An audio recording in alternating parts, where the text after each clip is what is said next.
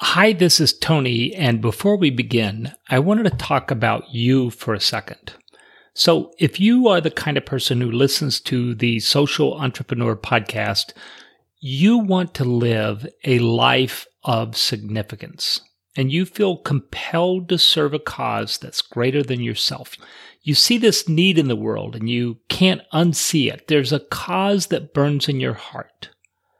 So, picture this. You have a step-by-step roadmap to launch and grow a business that makes an impact. And you're surrounded by a thriving community of like-minded change makers.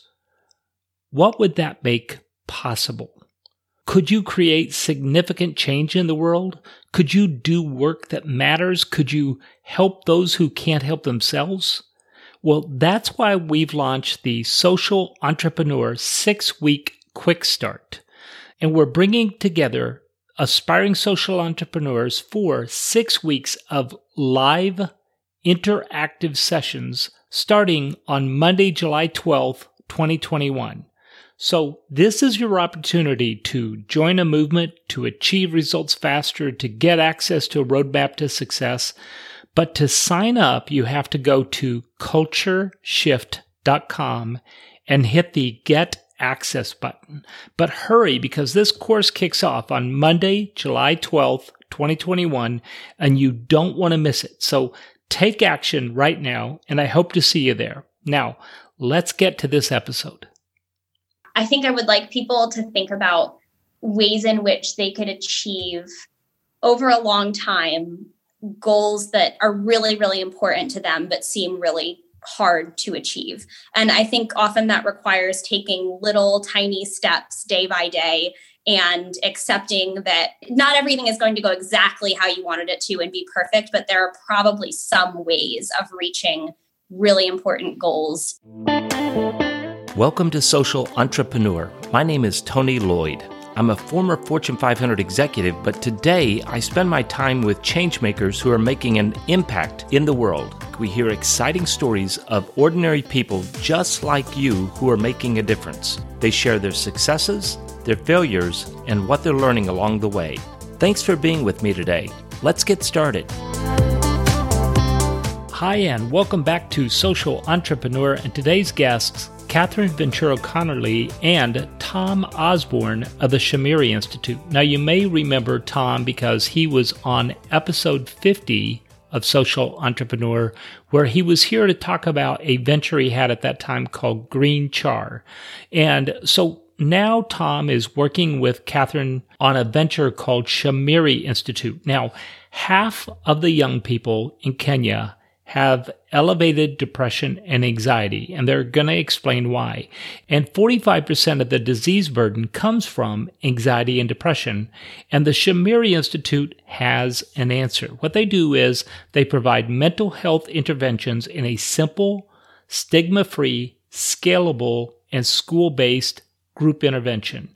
So this is a story of their venture, but it's also the story of a social enterprise startup. So listen to how Tom started with the idea of art therapy to serve Kenyan youth, and then how Katherine had this desire to serve mental health in low-resource countries, how they came together, but then listen to how the idea evolved. They held fast to the goal, but they let the form be flexible. And the way they did that was they followed the data. They did randomized control trials, and they figured out what works. Now, today we have some extra bonus material for you. First of all, there's a full transcript of the conversation at tonylloyd.com, and we have some more tools. There are several self-assessments that are available to you at cultureshift.com/assessments. That's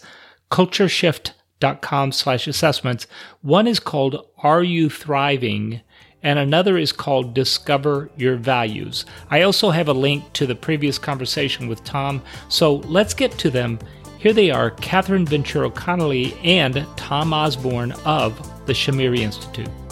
Hi, I am Katherine Venturo-Conerly, and I am the co-founder and scientific director of the Shamiri Institute and a PhD student in clinical psychology. Hi, my name is Tom Osborn. I am the co-founder and executive director at Shamiri Institute. Right. So what in the world is Shamiri Institute? Shamiri means thrive in Kiswahili, which is probably a good thing for you to know first. And we are a data-driven nonprofit organization, and our goal is to develop, test, and then disseminate programs to improve the mental health and well-being of youth, especially in low-resource areas around the world. Yeah. So mental health and well-being. Tom, why mental health and well-being? What's going on with that? Yes, I think mental health and well-being are really important, and especially like in low-income settings like Kenya, where I was born and raised. In Kenya and similar countries, we have a really young population. So the median age is about 19, and there's all this evidence that shows a lot of this young population are stressed because they have to succeed so early in life. And most of these mental health outcomes are really strongly interconnected with their future, career outcomes. So we think mental health is important at this young age because it really determines the life trajectories of many young people. In low-income countries in particular, around the world in this crazy time, it's kind of like we're all carrying a lot of trauma in our body, right? Exactly. Yeah. So, Katherine, you want to talk a little bit about that disease burden, about what's happening with that?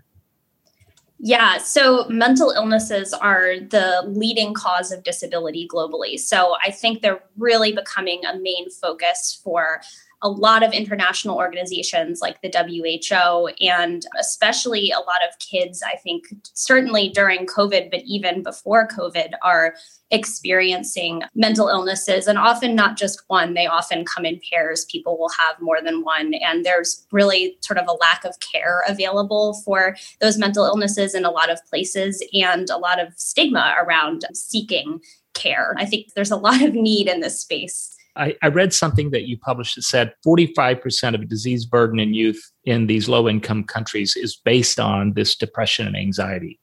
Yeah, that's right. If half the youth have this elevated depression and anxiety, and 45% of the disease burden comes from it, let's just ask the obvious question. You mentioned stigma as one of the reasons that people don't seek help, right? But let's just say somebody can get past that. How easy is it in a low-income country to seek mental health services? That's the other challenge, right? Because even like assuming stigma doesn't exist, we have a really significant lack of expert caregivers. So for example, in Kenya, we have about one mental health clinician for every 1 million people. And even those who can access these treatments, obviously really high cost. It's also really long. And often they're using therapies and treatments which were not built and have not been tested in this population. That's got to be a very busy mental health provider. One mental health provider for 1 million people. Like, I'm not sure when they sleep. It's a tough situation. What's the problem you're solving? So let me make sure I understand what the problem is. There's this disease burden because of mental health, particularly in low-income countries. There's a lack of providers, and there's this sort of sense of stigma that we all kind of share. But then in a kind of a proud society, there's maybe even a greater layer of stigma in order to seek help. So if that's the problem, how do you go about solving the problem? It definitely needs a multifaceted solution. We definitely need to have a lot of different things going on in order to help solve this. But a few things that we have tried include using people to deliver mental health care who are actually not formally trained mental health providers. So we would call them usually lay providers. And in our case, we hire people who seem really talented, able to connect with people well, and who seem to have an understanding of the importance of mental health and well-being, but who are just high school graduates. So their only degree is like a high school diploma most of the time. And we just work with them and train them and get them to the point where with some supervision from an expert, they're able to deliver care. So that's one strategy that we've used. Another strategy that we use is also building mental health interventions that are derived from like really simple psychological concepts like about human functioning rather than targeting psychopathology directly, because I think one way that you can treat depression, for example, by really focusing on the negative affective part of like the depressive mood. But another way you can do it is by improving people's happiness and interpersonal relationships and their values and just the internal resources in terms of personal life difficulties. And our mental health interventions are derived from this literature that shows that simple psychological concepts like growth and gratitude and values can have equal therapeutic effect sometimes as traditional therapy that directly targets like depression or anxiety symptoms, for example. Yeah. That's an interesting point. One of my heroes in this space is Martin Seligman. So positive psychology, where he's saying, can we just stop treating mental health as a disease and move then instead, he calls it flourishing, I call it thriving. So can we move then? And it's interesting that the name of your organization is Thrive, right? So it sounds to me like you're taking this positive psychology approach then. Is that right?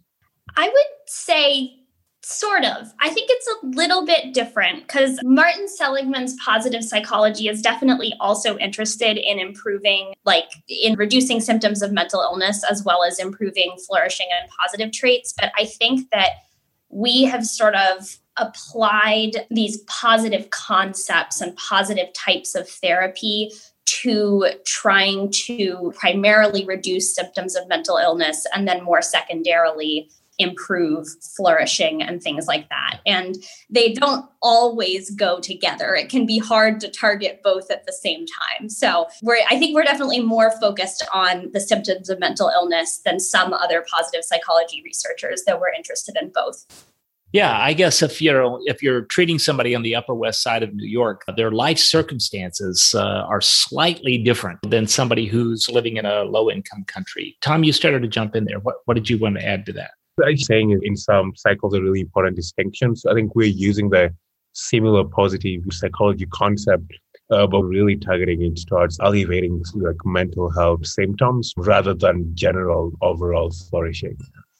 So if I am a youth in Kenya or one of the other countries that you serve, and I'm experiencing Shamiri Institute, what am I experiencing? Is there an app? Do we have gatherings? How does it work? So we have a group-based therapy model. And so how young people in Kenya currently interface with our work is we have our lay providers who we call Thrive Fellows, and they go to schools. And in these schools, they lead these group therapy sessions of between like 6 to 12 kids. And so in these sessions, the kids go through this protocol that we've developed, we give them, but that's just how they interface with us by meeting our Thrive Fellows and we do this for at least 1 month. And we also just track their progress across the rest of the school year. All right. So I have to know how you two got together, right? So, here is one of my heroes, Tom Osborn, episode 50 of Social Entrepreneur. So here he is back again, 300 or so episodes later. And Katherine, I've never met you before. And so how did this venture come about?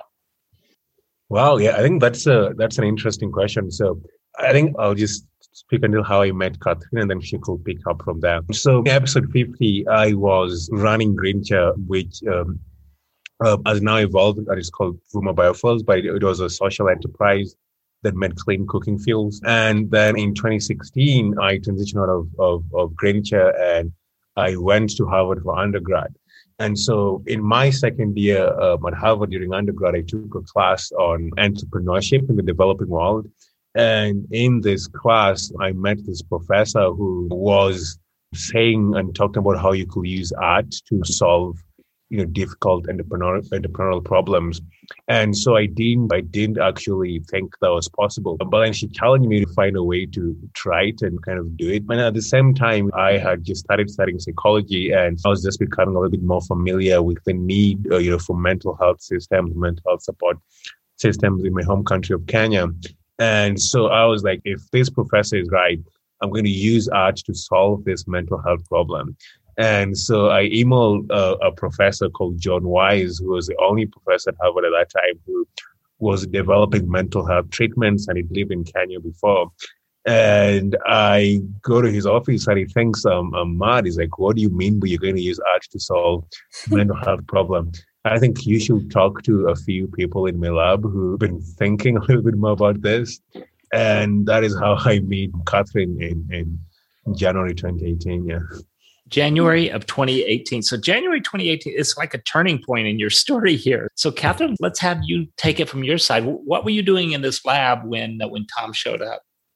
Yeah, sure. So I was an undergrad at the time, just like Tom, and I was very, very interested in clinical psychology. I'd worked for a while at some mental health focused nonprofits and really saw that this was something that I was passionate about in an area where there was a lot of need for better care and better access to care around the world. And so John, when he met with Tom, reached out to me and said, hey, you might be interested in working on this with Tom. He seems to want to use art, but I wonder if we want to sort of be raising more awareness and reducing stigma without having some sort of care that's widely available. So maybe we should be thinking about what sorts of interventions, therapies we could develop with him and test in Kenya.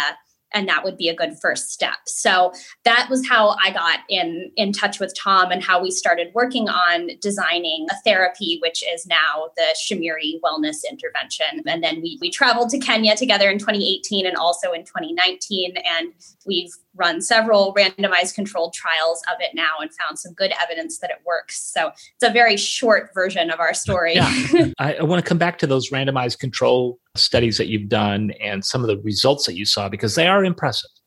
It tells me you're on the right track, but I always say there's always a gulf between, and Tom knows this too, because he's been through this before, but there's this gulf between idea and innovation.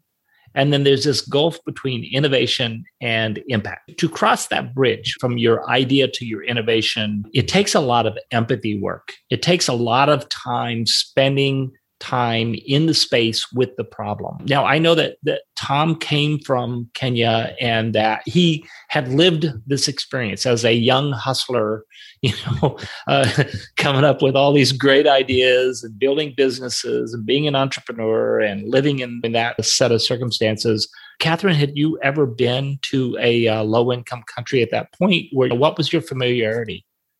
It's a great question. I actually had never been outside of the United States at that point. I'd basically only gone to visit my grandparents in Alabama. So that was kind of the extent of my travel at the time. So yeah, it was a big jump for me. I will say though, I had not a lot of experience, but for an undergrad, about as much experience as I could have had volunteering in spaces and doing research in spaces with folks who were suffering from mental illness and their families. So I was very, very invested in that work more broadly. And I think I felt that I wanted to do work in low-income countries and low-income areas in the United States as well. There's certainly a lack of care in a lot of pockets of high-income countries as well. How did you two, and I'll let either one of you answer this, how did you two go about doing that empathy work, living a day in the life? Sometimes we go, okay, here's a need, but then we push in on that, we find another need behind that need, and then we push in on that, we find something else back there, and we really get at that, the 5 whys and the root cause.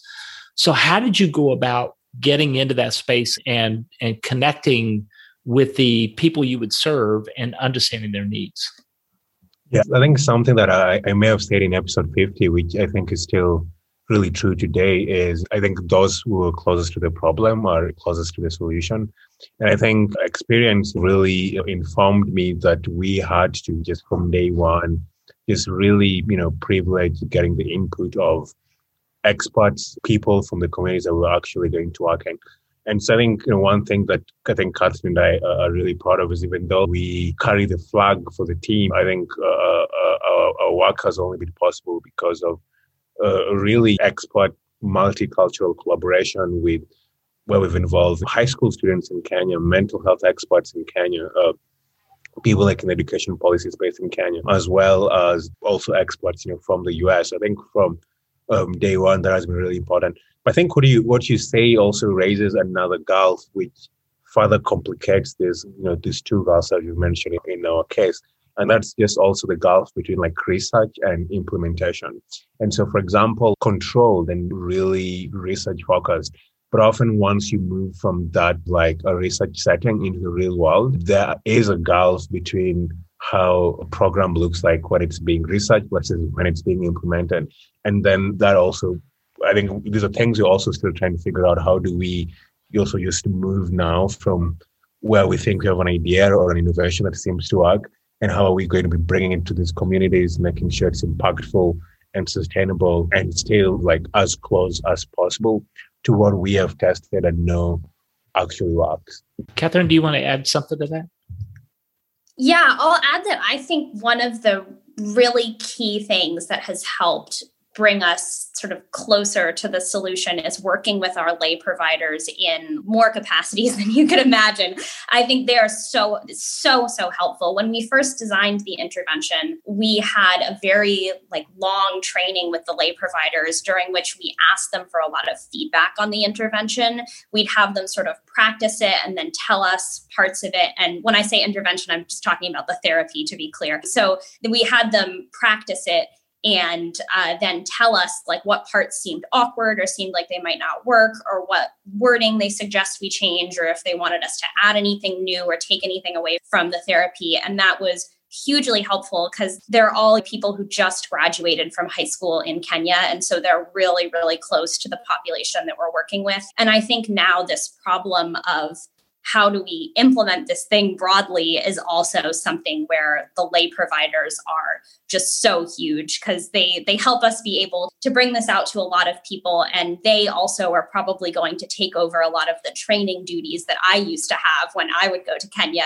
When we're trying to bring this to tens of thousands or millions of people, I cannot be there to train every single lay provider. So they're going to have to learn to do the training somewhat themselves. And they seem like they're going to be absolutely fabulous at it. So I think they're a huge part of the solution to these problems. It's always an interesting point in every entrepreneur's journey where they have to go from creating an impact to creating an impact through others.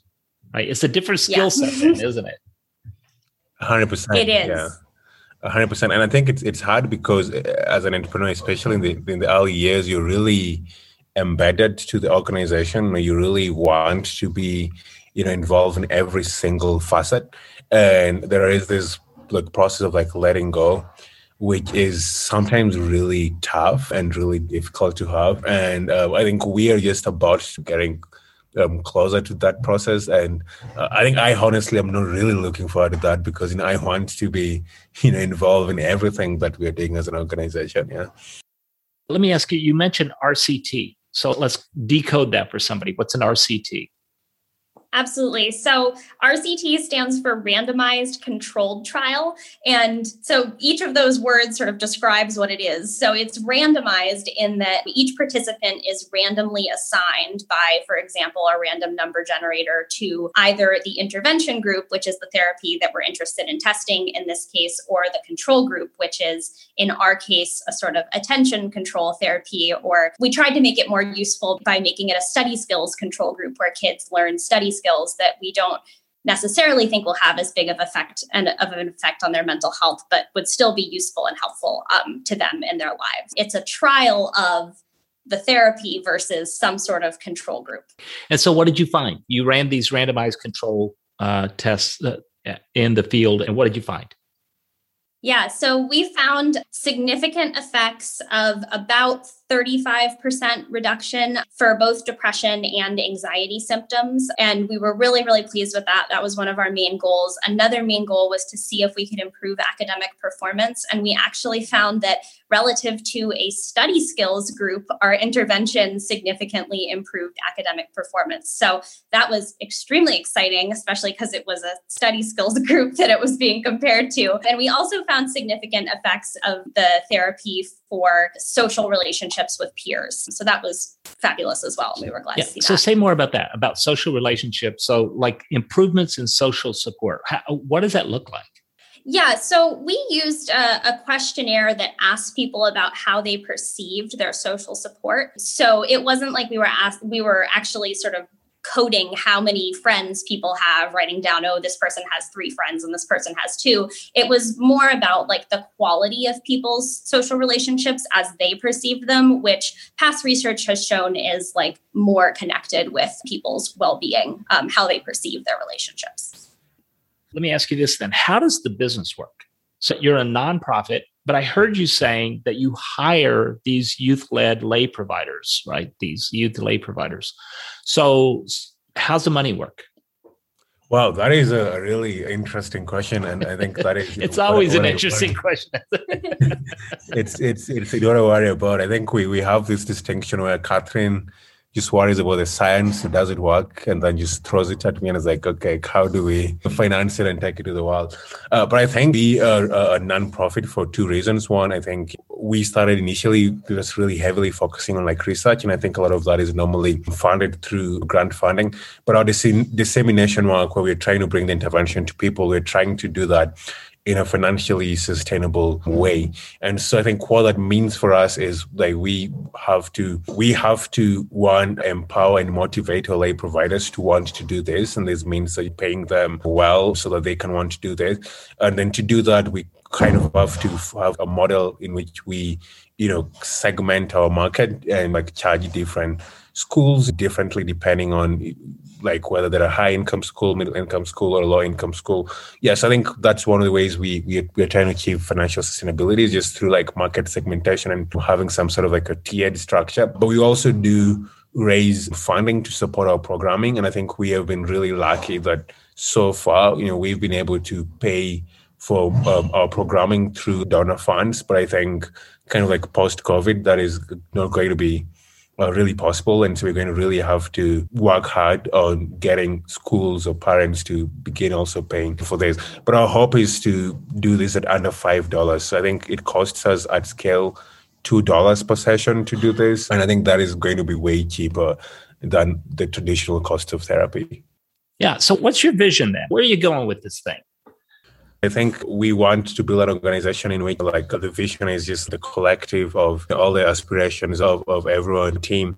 And I also personally, I love vision statements, but I also do appreciate that often vision statements are like more as guiding posts and less as the things that you eventually actualize, really contribute towards building a society in which young people are able to really actualize their life outcomes, in which like mental health and well-being doesn't stand in their way. And I do consider myself to have been really lucky. A story I normally tell is when I started nursery school, there were 12 of us. Only 2 of us went to high school, and I was the only one who graduated college. And I do consider myself really lucky to have done this. But I think the reason why this was possible for me is because I had the support systems and people who were there for me and tools to really navigate through like important transition phases. And I think my vision for the organization is that we can also be able to just provide similar tools to other young people trying to navigate in really difficult circumstances. I'll add that this is very aspirational, but at least in my mind, part of the vision is creating something that can be spread to many different countries and many different cultures around the world and actually successfully providing some sort of care and support to ideally millions of youth in a sustainable way. I think there's a real need for some form of mental health support, well-being support that can reach a lot of people for not very much money and that people are comfortable receiving. So I'm really hoping that we can do that. It's very aspirational though. That's okay. You have to have an aspiration in here somewhere. You are entrepreneurs and we all know what that means. Like it's crazy, right? To be an entrepreneur, like the things you have to think about and deal with and the plates you have to keep spinning and all that. How are you as entrepreneurs in a mental health space, how are you practicing self-care?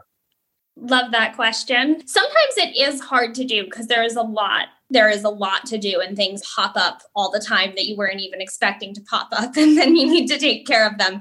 But I think for me, like the biggest things are like the very basic things like sleeping. Like I almost never compromise the amount of sleep I get. I basically always get enough sleep, even if it's hard to do. Exercise is huge for me. Eating 3 meals a day, like no matter what, even if one of those meals is like 2 bars that I picked up somewhere, like you just have to take care of these basic needs that you have. Also, like some sort of social interaction every day with someone who ideally you're not working with, who's like a friend, is huge as well too. I think really basic things are the things that for me, I really have to like make sure that I do.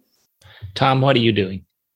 Yeah, I think that's also something I worry about, not on a personal level, but also at an organizational level, right? Because we also want to create a culture in which the people we are working with are also really taking care of their mental health. I think for me, the answer has been if I'm preaching water, drinking water. And so in our interventions, we ask kids to do things like write a gratitude letter, note down things you're grateful for. Once a week, think about your values. So how I do it is I just find the protocols that Katherine developed for the students, and I do the exercises that are in the protocol. Katherine, you look very pleased. I see this look on your face. You look very pleased that Tom's actually doing the thing that you're talking about. It's so funny. I actually didn't realize that he was going back to the protocols and using them, though I knew that he was doing some of the exercises in them. So I think that's great. Yeah, I think I also use some of the stuff in the protocols too. After writing them for so long and working with them for so long, they're like inside me. So I think the biggest thing that I use is probably values. I think a lot when I have problems about like what are my main values and how will I solve them in alignment with my values, and what actions can I take that are in line with my values. Amazing. So I will tell you that entrepreneurs, we have a particular need for self-care because we are everybody is carrying around all this trauma right now because of what's happening in the world. Now, on top of that, you try to launch a business. And on top of that, you're not just trying to launch a business, you're trying to launch a business to do social good, right? So layers upon layers upon layers of things that you're dealing with. So that self-care is really critical. And so if people are looking for the Shamiri Institute, where would they look? I would suggest probably going to our website. And if you just search Shamiri Institute, the website should come up really quickly. That's where you'll find all the links to our other social media. But Tom, you're really the social media expert. So anything to add? Yes, I think you can follow us. I think our handle is normally at Shamiri Team across, multiple social media sites on Instagram, Twitter, Facebook. Sign up for a newsletter. We have 2 newsletters. I think one is just a general newsletter, and I also do send a newsletter every 3 weeks, which is kind of a more story-based newsletter. But I think anyone can amplify our work, apart from just following us on social media. You can share our work with your friends. Our materials are open source. The protocols that we're talking about are readily available, and anyone in the world can use them. And you can also support our work by making a small donation. Besides connecting with you on social media, signing up for your newsletter, making a donation, anything else you want to leave us with a call to action? What's something you'd love to see people go and do as a result of this conversation? I think one thing that comes to mind for me is that when we were starting to do this, especially when we were starting to run an RCT as undergraduates, it seemed sort of like impossible, like it was just too big of a thing for us to do at our age. But I think I would like people to think about ways in which they could achieve over a long time goals that are really, really important to them, but seem really hard to achieve. And I think often that requires taking little tiny steps day by day and accepting that not everything is going to go exactly how you wanted it to and be perfect, but there are probably some ways of reaching really important goals that you have over a long time with lots of effort and lots of setbacks if you really want to, and you're willing to ask for help and put a lot of time in and make your goals a little bit flexible. So that's something I'd like people to come away with, that kind of knowledge that they can do things that seem really hard over a long time if they're flexible in their goals. Yeah. I will leave people that it's something even more simpler. I think, as Tony has mentioned, we're kind of all right now living with this kind of collective, almost universal trauma. Ways of interacting with the world has really drastically changed. But one thing that inspires our work and that we've shown is simple things can really improve your mental health, how you're feeling, how you're doing, etc. And so I think if there's one thing that people can leave this conversation with, it's that just small things like gratitude journaling, like thinking about your values, like problem solving, which are accessible, which you don't need to pay a specialist to access, which you can find online, can actually have a small, but over time, really transformative impact in how people like are interacting with the world. So I think my last word is like, it's all about self-care. Just do it. Yeah, just do it. Well, there you go. You should coin that phrase. Just do it. I think it might be copyrighted. Hey, Katherine and Tom, listen, thanks so much for being with us on Social Entrepreneur. Thank you. Thank you so much for having us. And thanks to you, the listener, for joining us today.